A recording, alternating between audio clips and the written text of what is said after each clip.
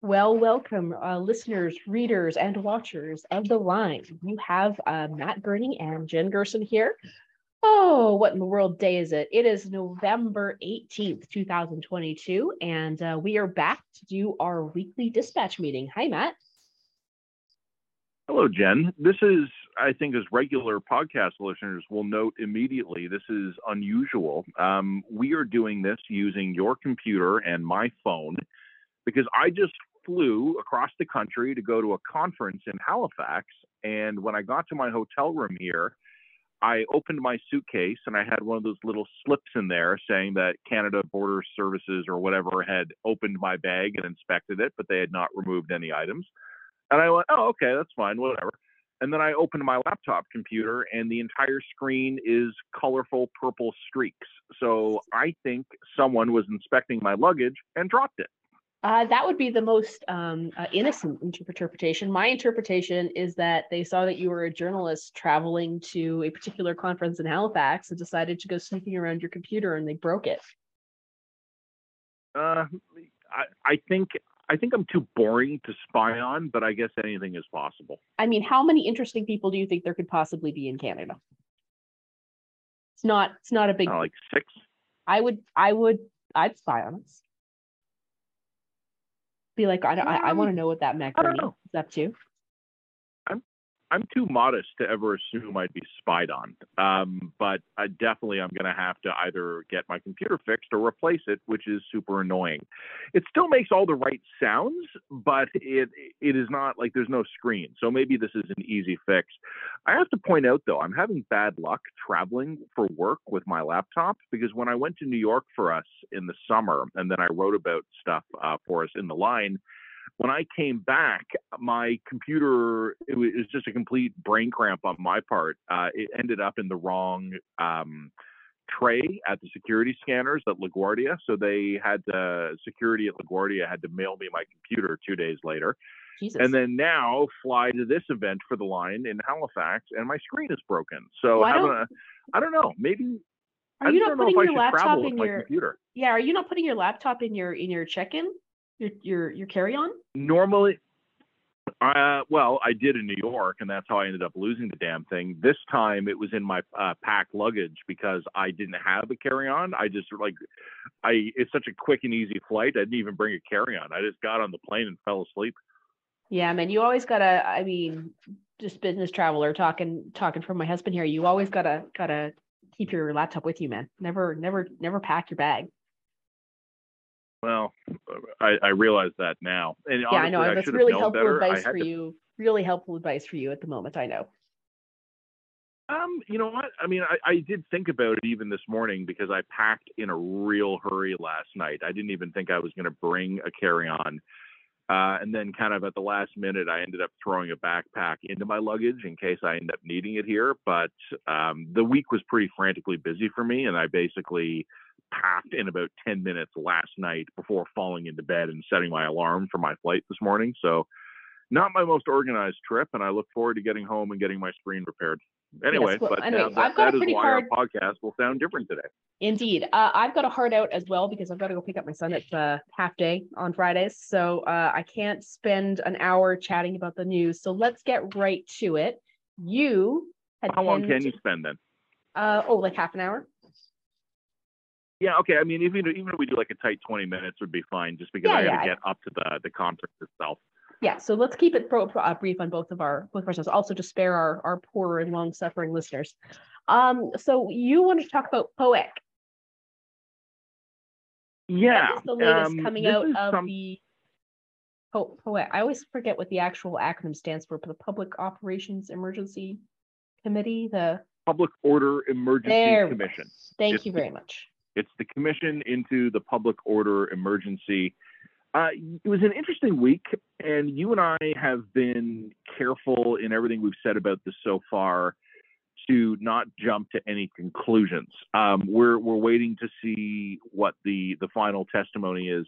And every week we're reminded of why that's important, because we do keep learning things that are important and matter. And a really interesting couple of developments happened this week.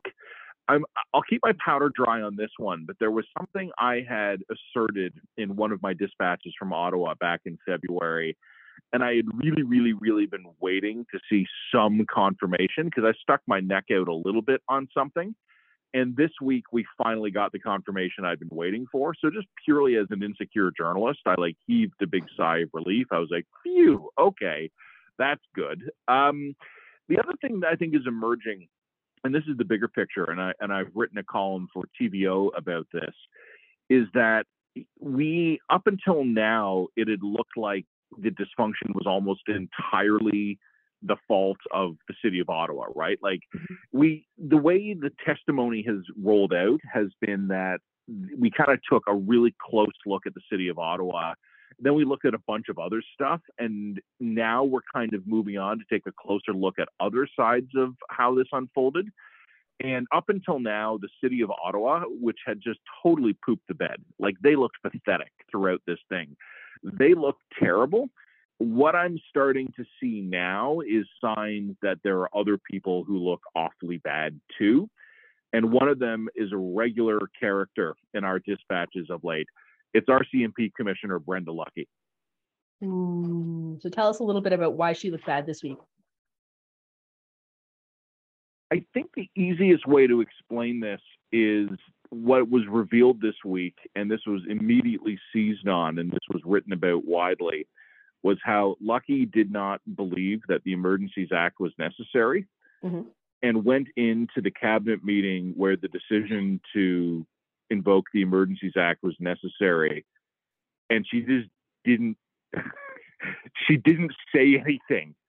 And her excuse was, well, hey, I wasn't on the scheduled speakers list. I wasn't on the list of people who were scheduled to speak today. But in testimony this week, the Prime Minister's National Security Advisor was saying, I thought it was necessary. And Commissioner Lucki should have stuck her hand up and said something if she disagreed. So we have this wild situation where apparently the leader of the RCMP, Canada's top cop, did not agree with the federal government that all of the law enforcement options had not been exhausted. The Fed seemed to have concluded that they were done, that they had nothing else they could possibly do.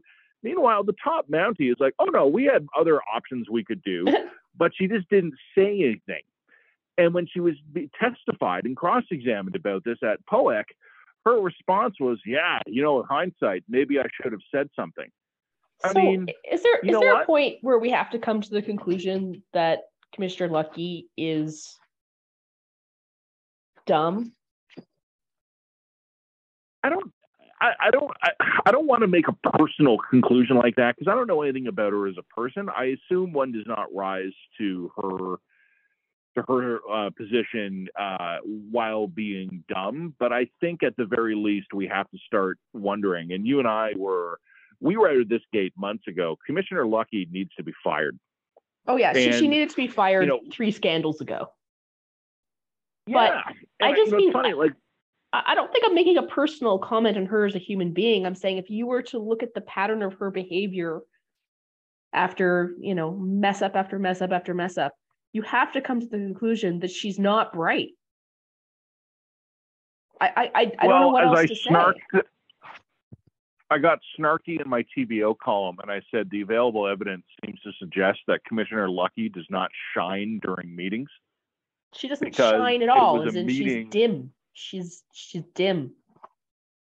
Well, remember, the reason we've been on her case in recent months is because of the Nova Scotia massacre, the Mass Casualty Commission, where in a meeting, a teleconference, she chewed out her local staff for not doing enough to help the Liberals advance their gun control agenda. And then months later at POEC, or not at POEC, but at cabinet during the crisis, she's like, well, actually, I fundamentally have information that would be totally at odds with the conclusion the federal government is reaching before my eyes. But I'm not on the speaker's list, so I'm just going to sit here like a good cop and not say anything here. Yeah, you know what? I'm trying to be nice, Jen, but yeah, maybe she's dumb. But also, then the other thing is that there's just, again, this bone deep deference to authority here. I don't want to say anything that will, contradict my superiors. that would be embarrassing for them. I'll just keep quiet. Yeah, You know, like doesn't and isn't the that thing a I pattern have of to behavior wonder. there too? Well, I think with Commissioner Lucky in particular, one of the things that jumped out at me after the Nova Scotia revelations, where, again, these allegations that Lucky was pressuring local officials to get out there and release information that would be convenient for the government ahead of their gun control announcements. And then, Lucky denied this, and then eventually the audio recordings come out, and it is dead to rights. It is like, no pun intended, Jen. This is a smoking gun. Yeah. And it is exactly as it had been portrayed. And what jumped out at me when that happened was that I could almost rationalize how that could have happened. And it's still a firing offense. It's still career ending. But I kind of said to myself, you know what? The RCMP didn't perform well in Nova Scotia during the massacre. I think Lucky knew that.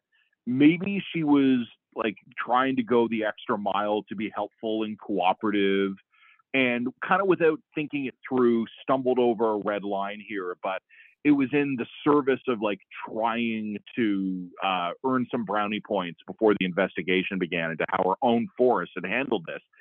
What I'm looking at now, and what we're all looking at now, Jen, I think is really much, much more what you're talking about here. Too deferential to authority.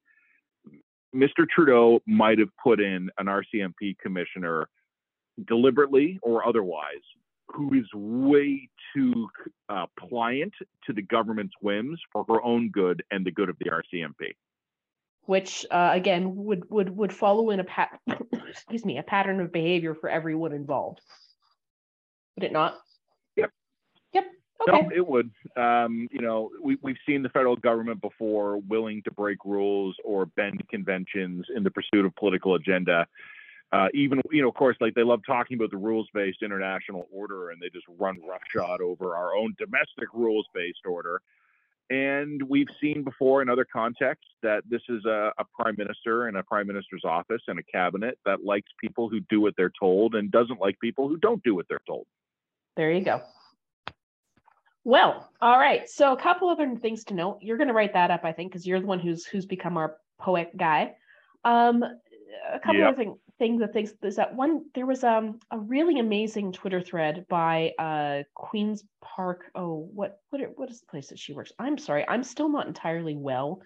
So people who have read my Queen's stuff Park will today, know that I've basically been 2 months of nonstop illness, and today's no exception. Yes, Alison Smith from Queen's Park Today.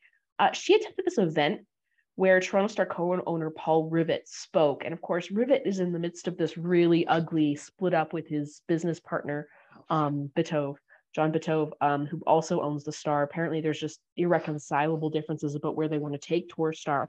And Rivet just apparently got on stage with full-on DGAF vibes and said some pretty amazing things. And she just started tweeting it. Essentially, there's a real disagreement between him and Bitove about whether or not C-18 makes any sense. Rivet said the Star was losing $1 million a week, which is pretty extraordinary. Although it sounds like it's more like Torstar, not the paper alone. Both of these people want to split the asset as quickly as possible. Actually, there was a great quote from Allison. This is a quote directly. The government, they started giving us money. The conditions, not the government, I apologize. No, Rivet said that Meta and Google had essentially created these secret deals with many major newspaper companies, presumably with a goal toward circumventing C-18, which would then force deals upon these giants, these tech giants. And so Rivet essentially went on stage and said, and I quote this, they started giving us money. The conditions of this money is don't say a word about it. And Alison Smith was like, holy shit, I don't think anyone's actually said that out loud before. So that was fascinating. And there was also some pretty astonishing sort of tea on Bitove. He basically, this is again quoting Allison, Bitove's talking about how online metrics helps the paper know its audience. Without that, quote, we go out of business even quite quicker. Jesus Christ. I mean, online metrics are something that newspapers have had for 20 years, but thanks for coming late to the party. But anyway, so this was just a really interesting thread that I think everyone within the industry noticed and almost nobody outside the industry noticed because it was some really inside tea. But I think that's probably worth a little bit of a dispatch. Do you have anything you would want to note about it? You were watching it too at the time, and you were kind of astonished, weren't you? Well, what I was astonished by, and sure, I could write about this, I would have to disclose on my own behalf, and I think yours as well, that you and I both contribute as freelancers to the Star. So it is in, or you did before. I know you're at the Globe now, but previously you had contributed to the Star. So yeah, I mean, I at the very least have an ongoing stake in the paper's longevity and health. But what jumped out at me, Jen, is some of the only times I've ever really gotten in trouble from my bosses in my career is when I've told people the truth. Mm. Like when I have just decided, fuck it, I'm tired, YOLO. Here is what is actually happening in this business or in this industry. Like when I've answered questions too honestly or when I've offered too much information. Mm-hmm. And nothing I heard on the stage in Toronto on Thursday struck me as untrue. And if anything, this is the way, and look, you and I operate a very small journalism shop, so we are owners of a kind. We're not at the scale of Torstar or anything like it, but what I was hearing on the stage is how we talk to each other when we're not doing podcasts, when we're not on TV, when we're not in columns. Like it seemed to me just kind of a remarkable outburst of honesty from senior officials. And it was not shocking because we learned anything we didn't know, or at least we couldn't have guessed. Like I didn't know the burn rate for Torstar's cash reserves. Like I honestly didn't know that, but I would have guessed it was losing money. And everything else we knew, but we just don't often discuss here. People don't understand the financial pressures the newspaper industry is under, and they don't understand how compromising it could be to have either the government or big tech or both in some kind of relationship coming along with the cash to potentially save it, and you don't know what strings are attached. Right. So anyway, totally agree with that one. I just thought that was worth noting and maybe giving Allison some due props for, because it was an interesting little thing that she managed to tweet. The other two things that are definitely on my radar was, of course, Justin Trudeau is doing the international circuit. I believe he's in G20 now, but earlier in the week he was at the ASEAN summit in Cambodia, and somebody kind of reporter asked him a bit of a gotcha question. They said, the Canadian Parliament has declared what's happening in China with the Uyghurs a genocide. Why won't you? And he just kind of gave this 1,000-yard stare for a couple of notable beats, and then he launched into this diatribe that essentially said, like, look, it's not for me to dictate what makes a genocide. There are experts for that. Blah blah blah blah blah blah blah. And he got just roasted for this. I mean, for obvious reasons. I mean, this is someone who's been extremely candid about calling everything that Canada does or has done a genocide at home. And yet, the second he's out of the country and there are consequences for using that word, especially diplomatic and political consequences, he kind of freezes up and refuses to use it. I understand the hypocrisy of that, but here's where I'm going to offer a rare defense of Justin Trudeau. I actually think he handled that question pretty well. Yeah, well, okay, that's interesting. I mean, I'm curious to hear why you think he handled it well. I think there's no good answer he could give to that question because he is a hypocrite on this question. And I think this prime minister has often got himself into trouble when he tries to strut, when he tries to preen, when he tries to show off, when he tries to do as his father did and pirouette in front of a crowd. Like when Justin Trudeau is a very performative man, and I know people often think that's a criticism. I don't even mean it as a criticism there. I just mean it as an observation. He's very good at the performative side of politics. He tends to struggle more with execution. And I think on the genocide issue, it made good sense for him to, in the political context of the moment, to say, oh, yes, Canada is genocidal against Indigenous peoples. And he didn't think it through beyond how it would play in that exact moment in time and what it might commit himself to. And it was our old colleague, Jonathan Kay, who noted immediately at the time when the prime minister acknowledged that that in his view Canada was genocidal towards Indigenous peoples, and he didn't really commit to do anything about it, it created this weird dissonance of the prime minister basically being, I am prime minister of a genocidal nation. Let's go talk about infrastructure. Like, it set up the prime minister in a really difficult political situation. What was interesting about this was that it was on the international stage, and the foreign press tends to give the PM a rougher time often than the Canadian one does. So here's the thing that I would say is that when the question of genocide came up in Canada, I mean, we all know that occasionally Canada goes through these paroxysms where there's, I mean, I'm sure that Cultural Revolution China had similar things where everybody would have to say things that would demonstrate their fealty and loyalty to the new regime, right? Like, the last one I can remember, for example, is in 2020 when everybody had to acknowledge that systemic racism was a thing. And so everybody was being peppered, everybody with any authority was being peppered with these gotcha style questions. Do you think systemic racism is a problem in your small independent, arts magazine located in the suburbs of Winnipeg? Like this became a thing where for like solid 6 months, everybody got hit with the say the words game. You have to acknowledge that systemic racism is a problem. And this really became a show of virtual fealty and loyalty. And genocide, we went through a similar paroxysm with the genocide stuff after the missing Indigenous missing and murdered Indigenous women inquiry. After the findings of that came out and said it was genocide, again, like everybody got peppered with this gotcha question.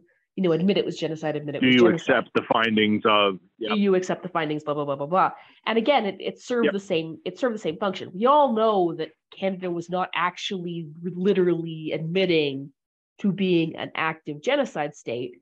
This was a show of deference and fealty to a particular ideological agenda that wants, a proper reparation and reconciliation with First Nations people. It was symbolic, is what it was. And everybody knows that it was symbolic because otherwise, as you said, there would have been, people would have treated it as if Canada had actually admitted to genocide. There would have been, UN rapporteurs and uncovering of mass graves, and we'd be staring down some Nuremberg trials. The fact that that never happened indicates to you that this was all about a kind of internal, symbolic, quasi-religious demonstration of deference and fealty. So, okay, we all know that. But I think I agree with you when he goes to like Cambodia or talks to Xi Jinping, the president of Canada of China.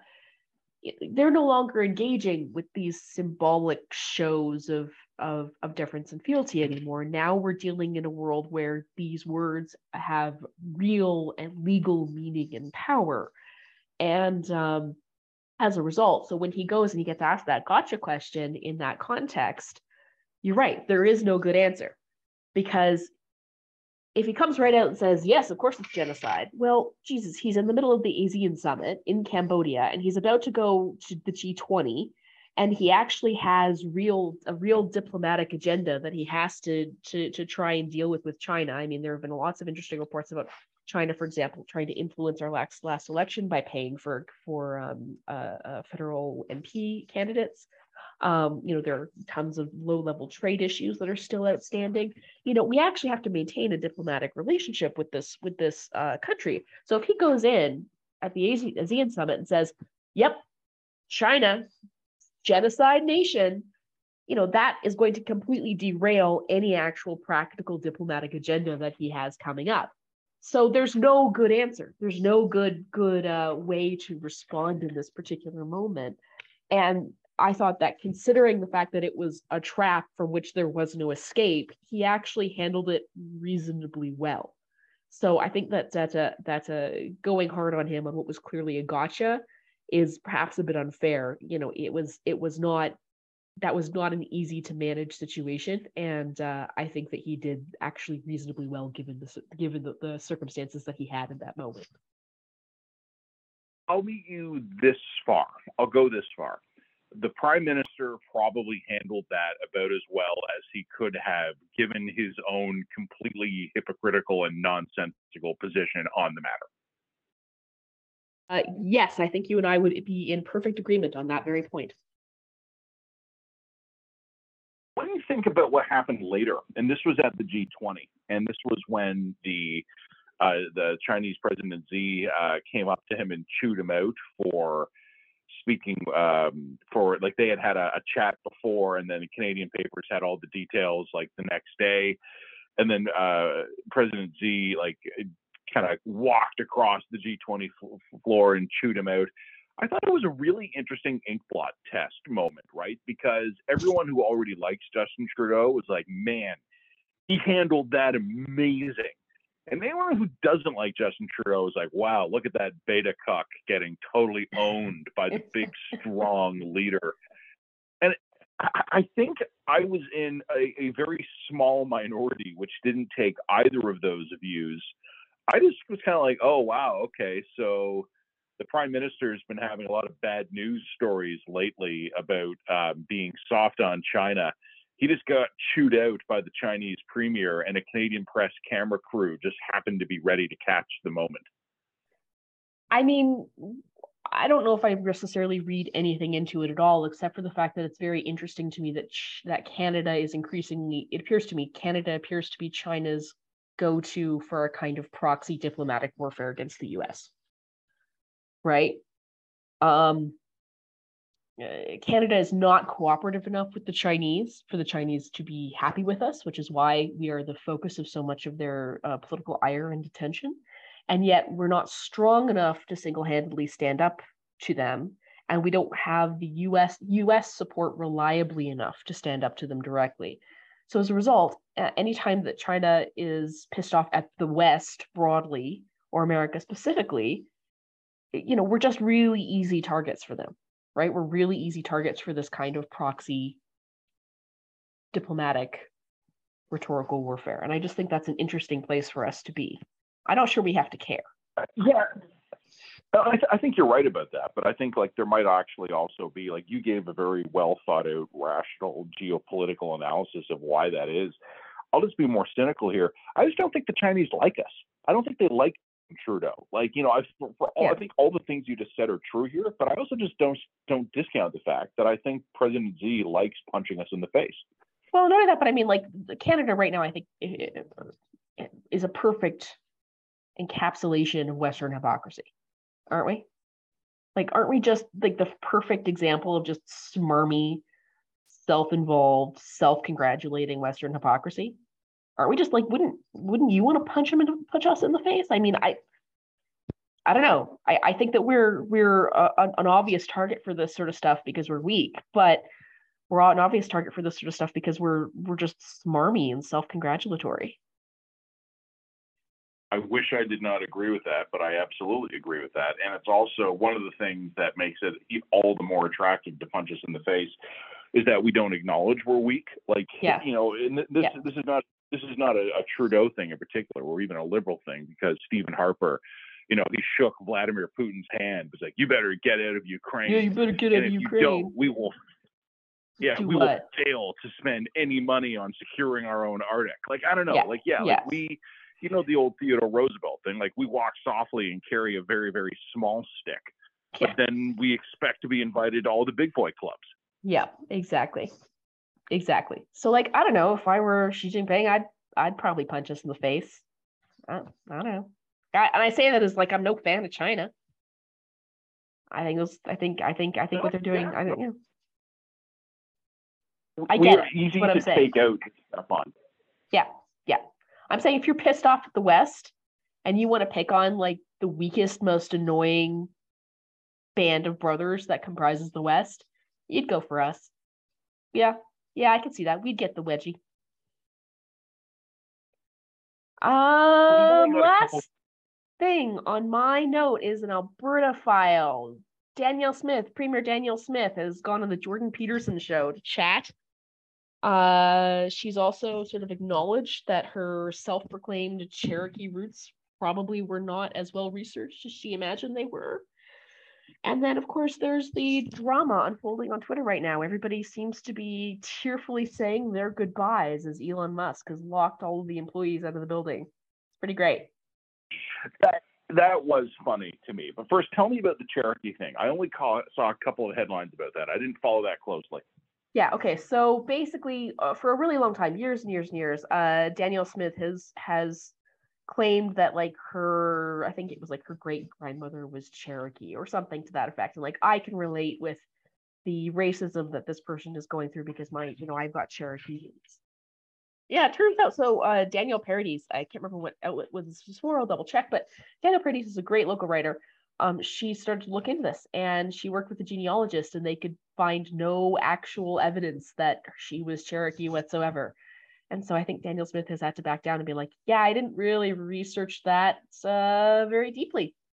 So yeah, that's where we are. I did see one very funny quote this week from her, which was that, like, yeah, I haven't closely examined my roots, and I'm very proud of them. Yeah, pretty much. Yeah. Okay. I'm very proud of this thing I do not fully understand. Thank you, Premier Smith. That's a very useful contribution to the discourse.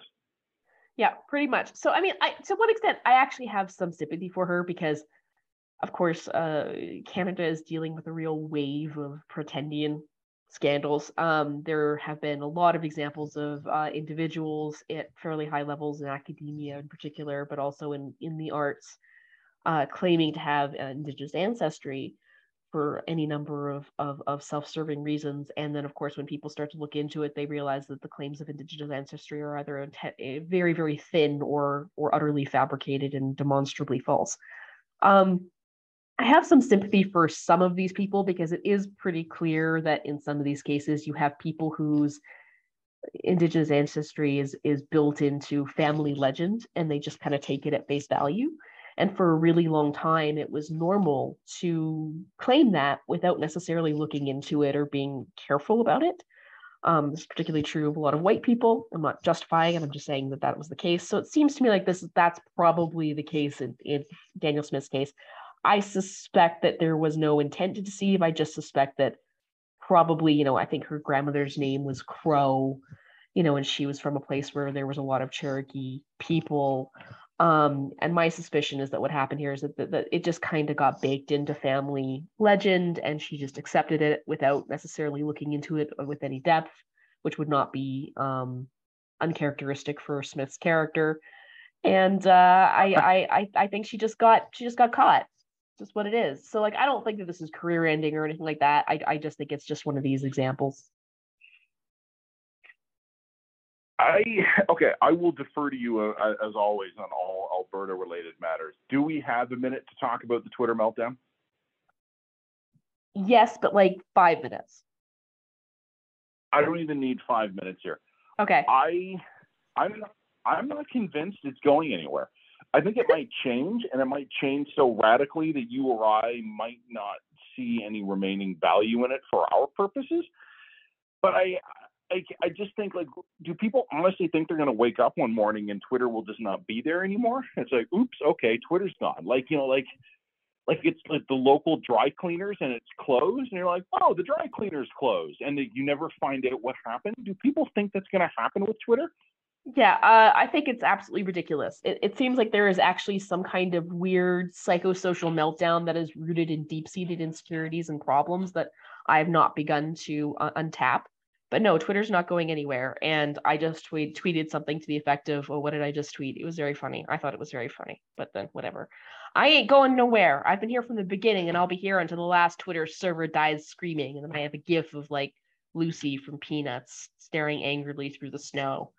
So that's my opinion on all of this. I think like Twitter's just having one of its biannual meltdowns, and no one cares.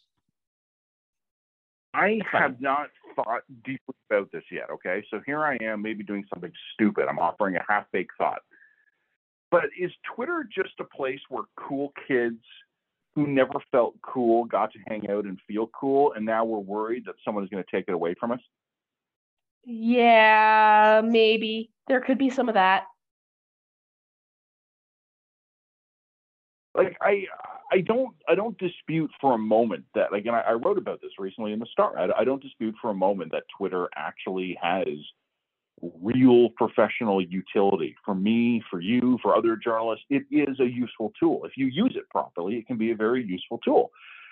And if I lose it, it will compromise and complicate some of the work I do. But you're not going to see me having some kind of emotional meltdown over it. And some of the reactions to changes at Twitter, to me, have been overwrought and bizarre. Yeah, it is bizarre. There is something psychological going on here, and I haven't begun to unpack it, but it is funny. It is funny. Yeah, I just kind of feel like basically, oh no, like the cooties are taking over our clubhouse. Yes, yeah, there's a lot of that happening. But anyway, on that note, Matt, I do have to pick up my child from school. I got a conference to get to. You got a conference to get to. I'm very curious to hear about your conference. Do you want to work out over email who's going to write what and when? Yeah, I mean, I'm going to have to write the damn thing on my phone, and apologies to the podcast listeners. I am on my phone because I can't get my damned computer to work. But yeah, I will be able to contribute some dispatch blurbs. We'll talk to our friends, and we'll get a dispatch out by tomorrow. Okay, fantastic. And I will try and figure out how to turn this into a podcast. Wish me luck. If you just send me, you can't send it to me. Okay, no. Zoom will give you the audio file of this meeting. You can just upload it to the line. Once again, this is how the sausage gets made, folks. We're just we're taking our weekly dispatch meeting and turning it into a podcast for all of your content consumption pleasure. Yeah, pleasure. Okay, thanks, Jen. Thanks for giving me the call on this one. Sorry again. No worries. Talk soon. Thank you to Line listeners. We love you all. Take care. Bye. And now.